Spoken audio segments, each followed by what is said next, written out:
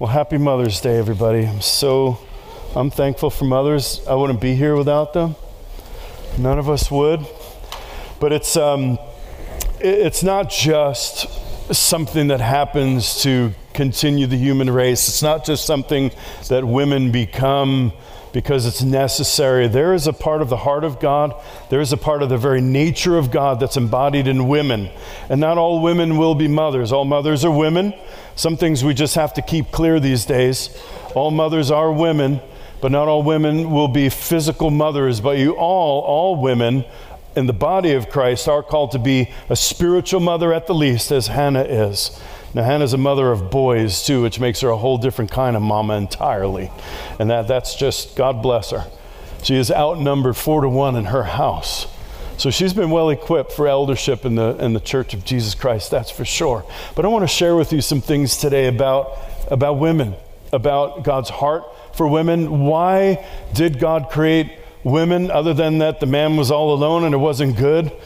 And then God looked at him and he said, that boy's going to need some help. So I'm going to make him someone. There's so much more to it than that. So I want to take you on a scriptural journey. I taught a class. It's a 2-part class called Equally Yoked. If you're new to the concept of women serving in all offices and anything that God anoints them for in the church, I did teach a series back in, it's a while ago, I want to say 2018, that's available online. I'm only going to dig in a little bit. It's called Equally Yoked. There are notes to go with it. We dig in on all of the scriptures. I'm well aware that there are a couple of scriptures, 3 specifically, that have to be dealt with, but there are 30 others that also have to be dealt with, and I want to dig in a little bit on that today. Is that okay?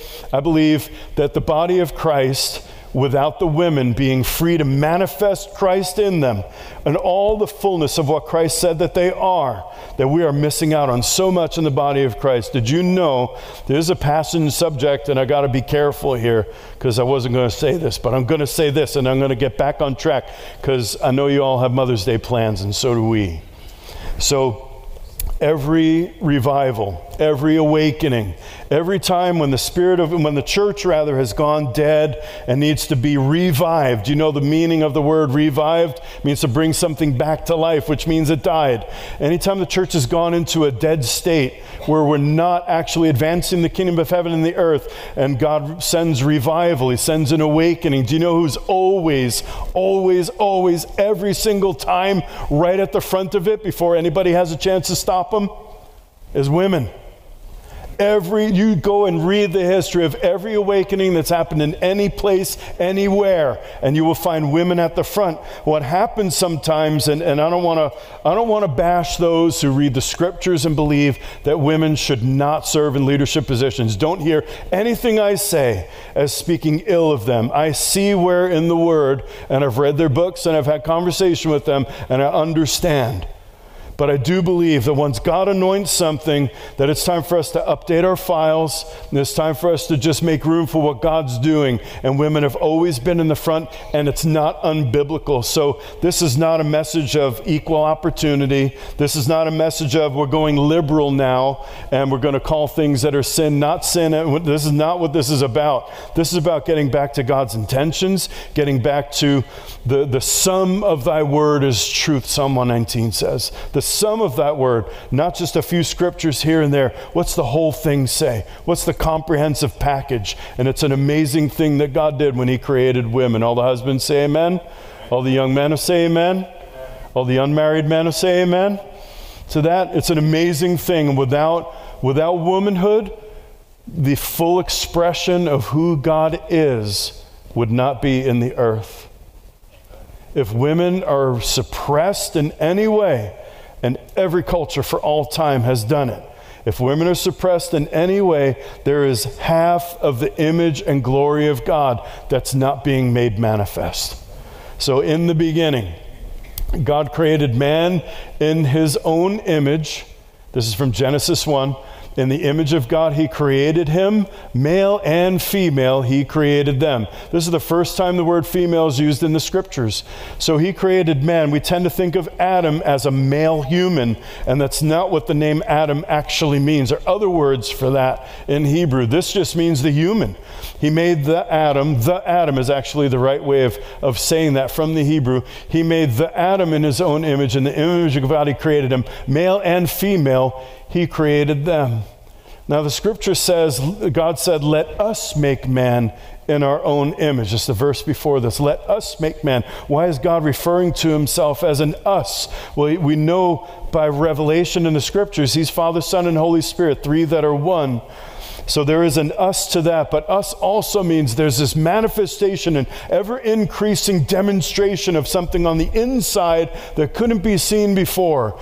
God can't be just described as an individual even. He's just so amazing that he's a plural. None of us are a plural.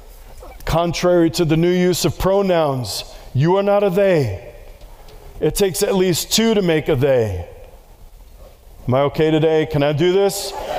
Sometimes I think some things just need to be brought back to normalcy again because it's from the beginning. It's not just a cultural, political, societal issue. This is an issue of truth. This is an issue of basic reality which God is responsible for. And we start tinkering around with that and we open the door for all kinds of chaos and disorder. God bless them. So he's got Adam and Eve, he's got the man and the woman. God blessed them, and God said to them, be fruitful and multiply. Now you can't have that unless you have the woman too. You got to have the man and the woman to be fruitful and multiply. Fill the earth. That's what's going to happen as you multiply. You just got two people in a little garden in the middle of paradise, and the rest of the world's all wilderness. You're going to be fruitful and multiply. Then you're going to go fill the earth, and you're going to subdue it. You're going to have rule over this thing, rule over the fish of the sea, over the birds of the sky, and over every living thing that moves on the earth. So the basic point is, women, you were called to rule. You were called to rule and reign in heavenly places in Christ as it was in the beginning. You have never been called to take a back seat to the men. You have never been called to, like, the man's in the driver's seat. I know it's tradition, and in some households where only the man's allowed behind the wheel. God didn't create it that way. In some houses, the woman should be the one who's behind the wheel. I've been in the car with some of you. You should just let your wife drive. Anyway, that's a separate point. You were always called to be by the side. Why do you think the woman was created from the rib? She always belonged in the man. She was in the man's side, then she belonged by his side, not one step behind, because somebody's got to do the dishes and cook and do all those kind of things. Look, can I just say this about gender roles? Husbands and wives, you do whatever works best in your house. So if the woman's better at something, then yeah, you do that. If the man's better at something, you do that. But I was just under a car yesterday with my newly appointed nurse daughter changing oil. Yes, women can change the oil, and I spent this morning getting my hands dirty with all kinds of food type preparation because I'm cooking for Mother's Day. There's no such thing as biblically appointed roles in the family in terms of what you do in day-to-day life. I always thought I was going to get so many more amens today. Am I meddling too much? Are you all right? Are the men like, oh, dang, man, I thought I was going to have it's Mother's Day. Too bad. Take it on the chin, man up, and just get on with it. So in the beginning, both the man and the woman were called to rule together as equals. There's no hierarchy in the Godhead. The Father's not the boss of the Son, who's the boss of the Holy Spirit. How whack is that, to think of the Godhead that way? That's not how it works. That's not how a unity works. The husband and wife, the two shall become one flesh. Hear, O Israel, the Lord your God is one God. One God. They're one. God is a 3-in-1. Husband and wife are a 2-in-1. It's the same concept. There's no hierarchy. While Jesus was in the flesh on the earth, he divested himself of everything it meant to be God. So he relied on the Father in heaven. He had to pray. He didn't know what was next. He had to rely in the flesh. But the eternal condition of the Son of God is co-equal with the Father and the Holy Spirit. That's just how it is. And so it was, and so it was meant to be in the beginning.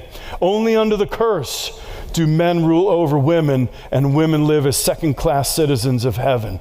The curse of sin, do you remember the curse of sin? First, God spoke to the serpent, and he said, because you did this, cursed you more than all the cattle and more than every beast of the field. You're going on your belly now, and you're going to eat dust the rest of your day of your life. And I'll put enmity between you and the woman, and between your seed and her seed. Now, why the woman?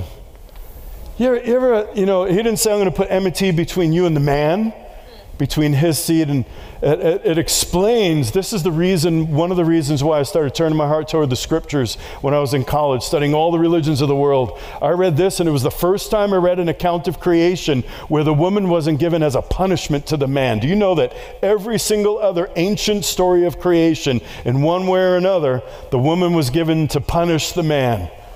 Now, I'm glad none of the men said amen. But in every, like the Greek, Pandora's box, it was Pandora. It's a twist on the creation account, the most famous one. Pandora opened up the box and let all evil into the world, blaming Eve for all the problems that we have. Well, the scripture said, no, Adam, it was your deal, bro. You stood there and watched while she ate from that fruit. You ate it with her. It's your responsibility, man. Anyway.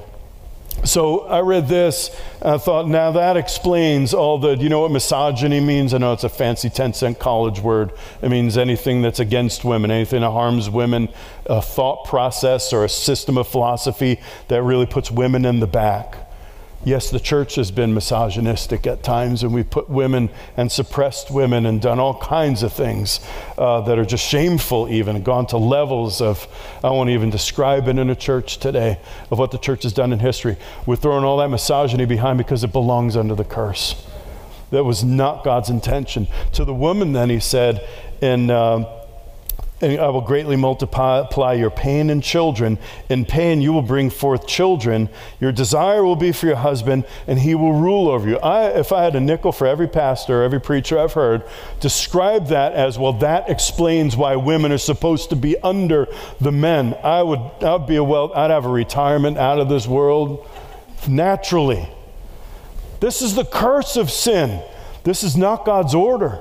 This is God saying, look, you ate from the tree, and now look what you just opened up the door for. This is what it's going to be like. The battle of the sexes began right there in the Garden of Eden. Now, we're mature in the body of Christ. We are not here to say, yeah, boys rule, girls drool. None of that. That's where it began. We're saying enough of that. Let's grow up, and let's remember what God's intention was, because women are part of the image and glory of God, and without them, God's image and glory would not be fully revealed. I think part of why things are just getting better and the body of Christ is more loving and more caring, and we've come back into the fullness of what the gospel is really all about, is because more and more women have been permitted. Like there's been this, you ever go in I used to be a lifeguard. Do you ever have a pool where they had adults swim? Like public pools would do this sometimes so that the adults can have like 15 minutes at the end of the hour where they're not getting kicked in the face and splashed, and and then although all the people that wear those rubber caps with the little duck things on them can go, and the water is calm and all of that, and so it's like no kids in the pool, adults only. And it's been like in many parts in the body of Christ we've said men only. Women, you can do these gifts of the Spirit, but not these ones. You can have prophecy, you can have this, but you can't have administration, you can't have any of the leadership, you can't have teaching, you can't have any of those gifts, but you can use these other ones. And we've had like this men only in the pool. I remember as a lifeguard, man, the kids would watch that clock, and at 1 minute until the top of the hour, when they knew the whistle was going to blow, they'd be sitting on the edge of the pool. They'd start dipping their feet. They'd sit on the edge. They'd dip their feet in. And I'm looking at them and go, don't. I'll add 5 minutes onto Adult Swim. You go in. And they back up. But then came that glorious whistle. Everybody in the pool. And it's everybody's in the pool now, ladies. You are called to rule and reign together with men in Christ Jesus. Let me explain a little bit more about why. After the curse, Adam had a revelation. Adam heard what the Lord said. He heard about childbearing, and he heard about the promise. And Adam's sitting there like, her seed, not my seed, is going to crush the serpent's head? Must be something special about this beautiful creature by my side right here. And it says that he called his wife's name Eve. That's the first time the name is introduced. Before that, it was just the man and the woman. Now she has a name, and it means mother. It means mother of the living, because she was the mother of all the living. Mother of all living things is the name given. Now, the woman's revelation is you have an aspect of God now. This is how you're going to glorify God. This is how you'll show the strength of God for all time.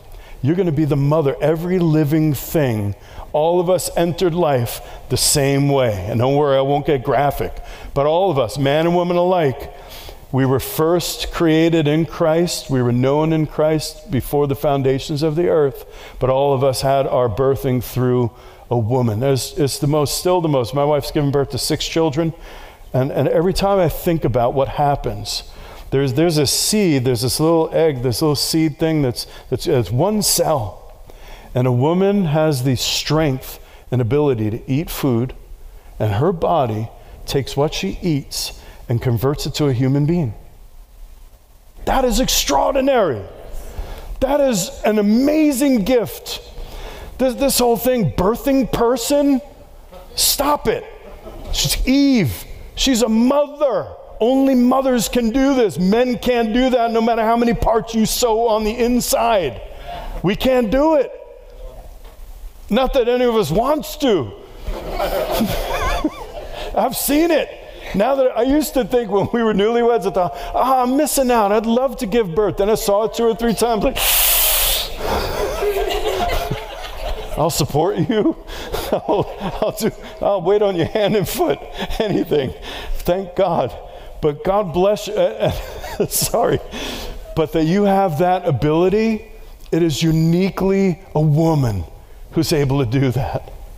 That is how you glorify God. The God who spoke everything into existence said, I'm going to manifest myself through women in that regard. Men, you can't make anything. You could take stuff and make it into something else, but you can't create nothing from scratch. That woman can. She could take one egg and one sperm joined together, and a human life comes into existence. As God spoke in the darkness and said, let there be light, it's like a woman's womb is able to say, let there be a human. It's so powerful. Do you have any idea how powerful that is? That's why abortion grieves me so much. It's why women who celebrate and who get mad about, well, it's my body, my choice, that whole mantra of the new day, why it's so grievous. This is your strength, one of them. This is the thing of all things that makes you so uniquely glorifying of God. You can do that. No man ever can do that. Men, we should thank God eternally and thank them eternally for that. Thank your mama today. All he is. I'm going to do it soon. That's why I'm going to try to wrap this up here.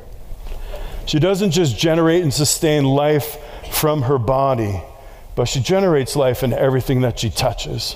Everything women touch, a woman who's secure and confident and who exercises all of what she's got on the inside, things get to be more beautiful, things come alive, hearts come alive. It's just an amazing thing. Now I know I'm getting more into the personality and what women typically are better at, and I don't want to be too stereotypical about it, but it is, stereotypes come from reality, and women are just better at the nurturing thing. They just are. I know that those husbands are on a spectrum of some are like not nurturing at all, and some are like a woman, as strong as any woman in their nurturing, and there's a spectrum of generally the average woman is far more nurturing than the average man. It's just we're hardwired. It's how you glorify God, ladies. There's a name of God that Stephanie really well exhorted about today that I want to share with you, and it's typically translated the Lord God Almighty. El Shaddai. That name was introduced to Abraham while he and Sarai still had no children. They had no kids yet, and they were promised more kids than you could count.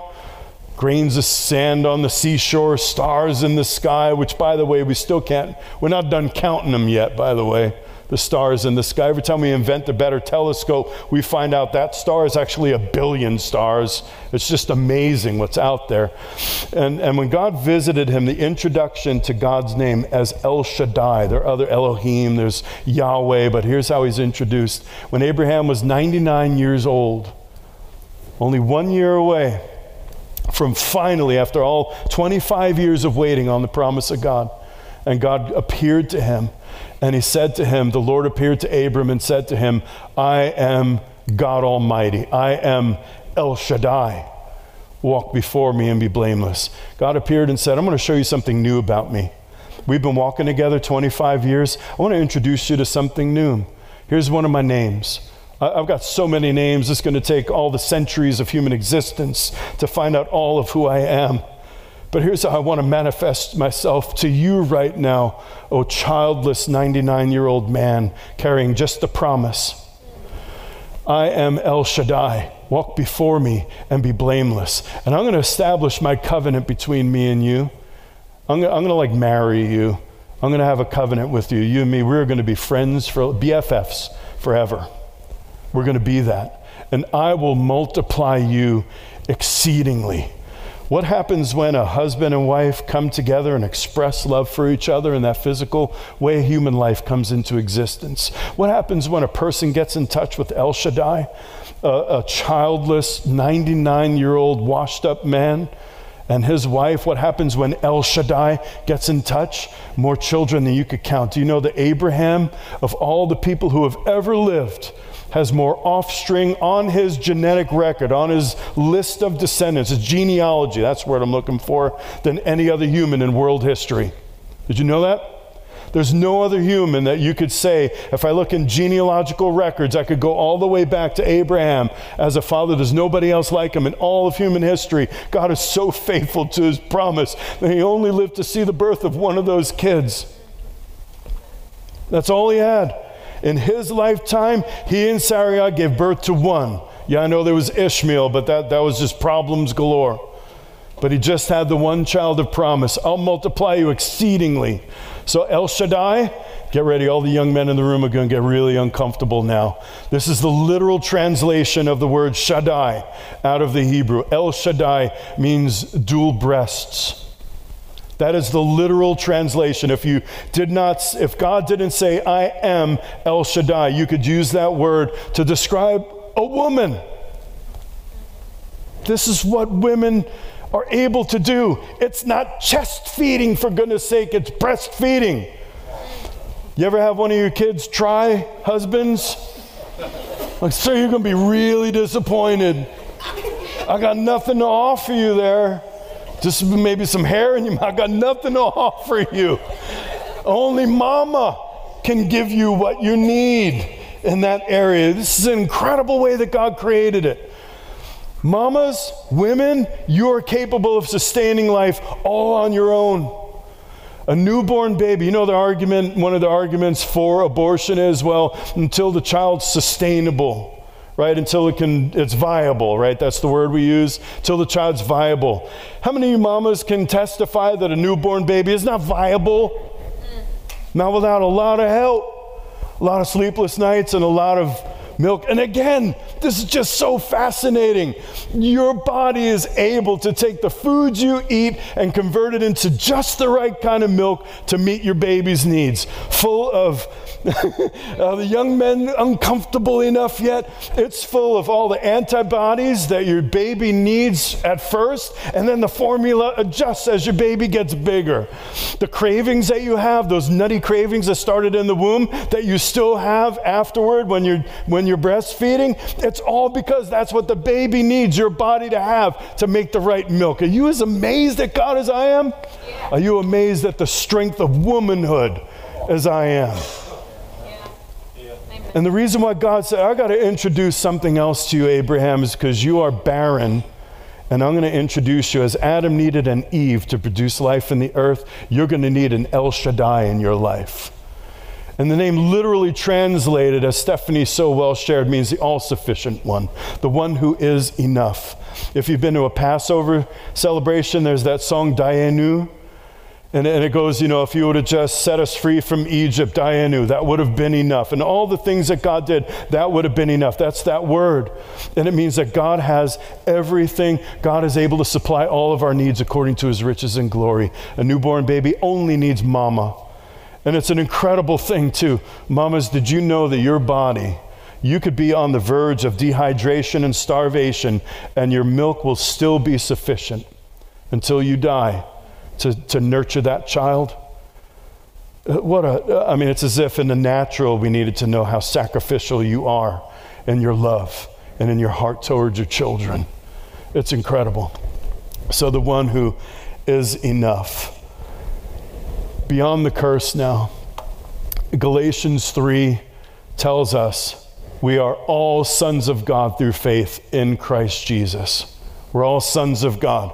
Now, doesn't that seem to go back to, now it's just about the guys again. This word sons, just like we say mankind, man, I remember getting smacked on the wrist for that when I was in college. It's not mankind, it's humankind, and I don't care. You know what I mean? It means all the people. You are all sons of God. It's like you are all of you, women and men, we're all sons of God. Sons of God through faith in Christ Jesus. For as many of you as were baptized into Christ have clothed yourselves with Christ. That's why Paul would say later on to the Corinthians, from now, we used to regard one another according to the flesh, but now we regard no one according to the flesh. Now we regard one another in the body of Christ as, hey, you're clothed, nice outfit. I'm clothed in Christ too. And we're the same now. We've been restored to as it was in the beginning. The curse has been broken. Men and women are now restored to how it was in the first place. Only better, because now we got Christ in us and we're all clothed in Christ. We got a beautiful new garment to wear, and it's Jesus Christ. And that's all we see now. So there's no more Jew or Greek. I don't care what race you are. I don't care whether you were in Christ, whether you were, a believer before I was. There's no races anymore. There's neither slave nor free. Your socioeconomic status means squat. I don't care if you were born into wealth or if you've been living in rags all your life. We are the same in Christ. All I see is you're clothed with Christ. And there's neither male nor female. I don't see male or female. It's not that we're not different. This isn't like, hey, we're all the same now. There's still a difference between men and women. But there is, in terms of the call of God, in terms of who carries the anointing of God, in terms of this treasure that's in earthen vessels, there is no distinction, for we are all one in Christ Jesus. Those words, in Christ, changes everything. The word in Christ. We could value and honor and acknowledge one another according to the flesh and only see the distinctions, and we can make all the arguments we want about why men ought to be doing these things and women ought to be doing these things, but all of those are leveled now in Christ. It doesn't matter. If a woman carries an anointing to serve as the President of the United States, then everybody best submit to her leadership. And if the Lord anoints a man to be a nurturing, stay-at-home father, then God bless him. That's what God anointed you to do. And we're all free now. We are all free to just manifest Christ in us as best suits the occasion and the need of the hour. What matters now when we look at one another is not whether you're male or female, slave or free, Jew or Greek, but can I see Christ in you, and can I honor Christ in you? We honored Christ in Hannah this morning when we laid hands on her. Christ in Hannah is an elder. Christ in Hannah has authority to give oversight to the flock of God. And we honored that this morning and received her as an elder. That's what this is all about. So in the beginning of the new beginning, there were several women who were named as leaders in the church. So this is just a quick thing, and then I'll wrap it up. The scriptures do not say that women should not serve as leaders in the church. There's no scripture that says no women shall serve as an elder in the church. No woman shall serve as an apostle in the church. And the reason for that is because all those who wrote the scriptures would be rank hypocrites if they gave a direct command like that.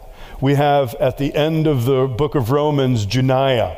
He said, greet Janiah on behalf of Janiah, who is foremost among the apostles. You know, some translations of the Bible, that's a female name. Some translations of the Bible, King James included, change that to a male name. Now, the Bible is God's inerrant word. It has no mistakes in it. But translators do sometimes put their own twist on something to make sure that it says something that they want it to say, or in this case, make sure that it doesn't say something that they don't want it to say.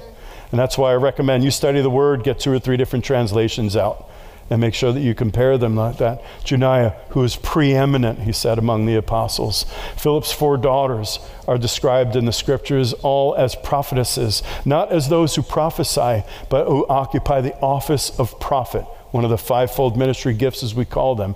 Priscilla and Aquila, every time those 2 show up, Priscilla's the wife, Aquila's the husband. It was never said that way. In fact, even in Western modern America, land of the freest women who have ever lived, it's almost never that you say the woman's name first in a couple. Like even, I've done a bunch of weddings and it's always the man's name first, then the woman. To switch those around is making a statement. It's to say Priscilla was the spokeswoman. And they sat with Apollos when he was in Ephesus, and they instructed him in the more excellent way. And it says Priscilla and Aquila did that. Paul says to Colossians to greet Nympha, and her household. He wasn't like saying, hey, say hi to the wife, say hi to the kids for me. He was saying, here is a woman who's got a house, and oikos is the Greek word. She was a leader of a group of people. Then he said to the Romans too, I commend to you Phoebe. I'm sending you a woman who is a servant, is the way most translations have it. The word there is the same word we translate deacon. Phoebe, who is a deacon. And also, Paul, Timothy, they all called themselves a servant to the church. It's the same word, diakonos. I'm sending you a woman of authority. And he goes on, he says, do whatever she says. To me, I think she's one of those, look, just don't mess with her. Just do what she says and it'll go well for you. You know the scripture, right, kids? Honor your father and your mother that it might go well with you and you might live long in the land to whom, right? It'll go well with you and you'll live to see tomorrow if you just honor your father and your mother. And I'm trying to avoid eye contact with the women in our congregation who are this way. So don't call you out. But there's some women you just say, yes, ma'am. Mrs. Darden was that way. My 8th grade teacher, we say everybody, this is inner city Queens, even Winslow, yes ma'am. And if you knew Winslow, you'd know what a statement that is. Yes ma'am when Barbara Darden spoke. Just some power. So this is one of those powerful women who can get things done. There's some, I've known some and I've served under some women in authority who are just, they're almost like eager. They're like, can you just let me take charge? Can you just let me I'll have this done in like 5 minutes. You men are standing around. You got this analysis paralysis going on. I could get her done in 5 minutes. Just step out of the way. That's Phoebe. Rather, that's who Paul is commending. My favorite one of all, the one that's probably the most uncontestable, is the elect lady. Who is the elect lady? 2 John chapter 1. This is me. I'm taking time on this to call you women up and no longer be held back by any cultural bias, by any how you were raised bias. We honor the word of God here. Amen. And we're going to do it honorably and respectfully. I think some of the charges to kind of tell the women, hey, keep quiet, is because they got this, like, we are now the national organization of women, and it's our day, baby, and you men better take a backseat attitude kind of thing. You guys experienced that? That feminist professor I had in college that said, don't ever write humankind in a paper again. She looked me in the face and said that. Okay. I want to pass the class, so okay. It's humankind. So anyway, this is not about that. This is about you women. Don't receive anything that says you can't do what God has created you to do just because you're a woman. John wrote, we don't even know where they were, who they were. There's nobody named except somebody to watch out for. In 2 John, the elder to the chosen lady and her children. So the elder is John, the chosen lady is who I'll describe in a moment, and her children, whom I love in truth, and not only I, but also all who know the truth. The chosen lady, what is that? Some have said, well, it's just the church. She's the chosen lady. Well, here's what lady means in the Greek. Lady is the word Kyria, which means Lord. That's the only way it's translated anywhere else in the New Testament, Lord. Every knee will bow and every tongue will confess that Jesus Christ is Kyrios. That's the male form of that word. That's the intensity of what that word is. So John is writing to a woman of authority and her children. And her children? Well, how did John refer to all the disciples that were in his care? My dear beloved children, I write to you, little children. He referred to all those in his care as a shepherd and an elder as children. See, he's writing to a woman who was either a pastor or an elder or some kind of leader of a group of saints. There were women who led in the first century, and we need women to lead today. You are made for it. You are strong. You have a strength that men don't have. Yeah, men have a strength that women don't have too. That's for Father's Day. We'll do that later. This is Mom's Day today, all right? Just take a back seat for a little bit. Chosen ladies, it's time to take your place. Would you please stand to your feet? I want to bless you and get you on your way to your Mother's Day festivities. Men, would you lay hands on whatever woman's closest to you for a moment and just agree together with me? We release you to be the woman of God, whether you are meant to carry authority and leadership or whether you're meant to nurture and carry authority that way, whatever your call is, we say as Jesus said, woman, thou art loosed. Woman, you are free to do what God created you to be. May every shackle and every inhibition, whether imposed on you by culture, whether imposed on you by an understanding of the Word of God, whatever that is, we say you are free to just be you. You do you. You manifest you. You be the glory of God in female form and show the world what He looks like. Amen. Happy Mother's Day. I love you. I hope you're not mad at me. If you have any questions, we're going to do the podcast this week, so this will be a good week to throw questions in. But remember, this is just an appetizer. I did a much longer teaching on this that you could take in if you're upset at what I shared today. Take it all in, and then let's open the Word of God together and we could talk. All right, I love you. Happy Mother's Day.